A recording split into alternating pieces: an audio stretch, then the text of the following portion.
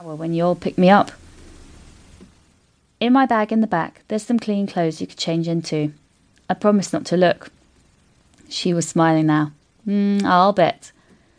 We drove for a while, small talk and country music filling the silences, when I suggested stopping for lunch. She declined, saying she wasn't hungry. I insisted, knowing otherwise.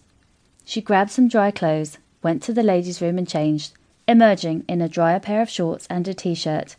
She wolfed down a burger, fries and a Coke in record time, while I kept glancing at the big screen TV, hoping that I wouldn't see her face and an Amber Alert. Late in the day, I was tired of driving in the rain. I broached the subject of a hotel, and she didn't object. I can't afford 2 rooms. That's all right. You all can sleep in the bathtub, she said with a grin. She put her hand on my thigh. I looked down at it, then at her. The smile was still there, along with the twinkle in her eye. This could prove to be an interesting trip indeed. Slowly, the hand crept up my thigh, and try as I might to prevent it, my trousers tented. We found a decent-looking hotel, went in and registered. It overlooked the mountains and had a queen-size bed.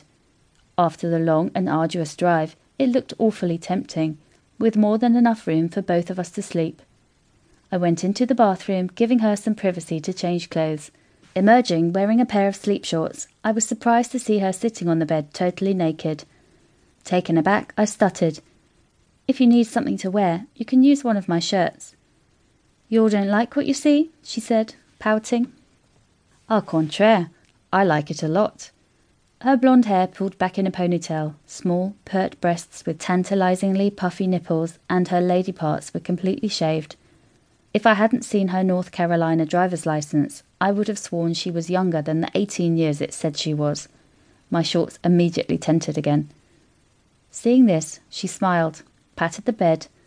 I need to thank you properly for picking me up this morning. And just how do you propose to do that? I stretched out in front of her, unable to take my eyes off her youthfully exquisite form. I was especially enamoured with her breasts. They looked so suckable. She leaned over and pulled my sleep shorts off my hips, letting my hard-on spring free. You have a nice piece of equipment there, Mr. Cummings. As do you, Miss Downing, I replied, cupping my hands over her breasts. My touch elicited a sigh, followed by, I think they're kind of small, but that feels nice. Her lips descended on my helmet, enveloping me in the soft warmth of her mouth. Watching my cock disappear, I groaned. I see this isn't your first rodeo. I lifted my hips, feeding her more of me. My cock plopped from her mouth as she smiled. My boyfriend liked to do this. He said I was a natural. She returned to her task, licking my shaft like an ice cream cone. You don't have to do this, you know. Of course I do. How else am I going to pay you? But that's just it. You don't have to. Well, maybe I want to, she said, taking me to the root, sucking in earnest. I sunk back on the bed, my hand still clutching her left breast, feeling her nipple harden against my palm. She put her hand over mine and squeezed, making me squeeze her in turn. It had been a long while since I had been in a situation like this, so the urgency of the moment overtook me quickly. I'm going to come, Meg.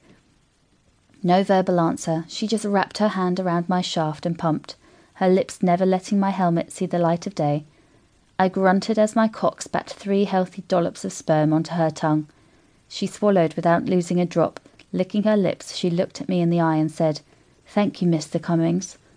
Oh, no. Thank you, Meg. And please call me Rob. Getting up off her haunches, she turned, presenting me with that killer ass. Is there anything else I can do for you? Well, now that you mention it, I flipped her over on her back, opened her legs, and kissed her hairless pussy. My tongue slid all over her lips, getting just a taste before plunging into the valley between. Oh, you like to do that, she said, half sitting so she could see what I was doing. Between licks, I replied, What's not to like? Aren't you enjoying this? I feathered her clit as she squirmed underneath me. Rodney wouldn't do that. He used to say it was nasty. She curled her fingers into my hair, but I had to admit, it felt pretty good. You haven't seen anything yet, I continued, feathering her clit and plunging my tongue into her freshening cunt. She continued to squirm, rolling her hips, smearing her essence onto my face. She began to moan, especially when my tongue buried deep and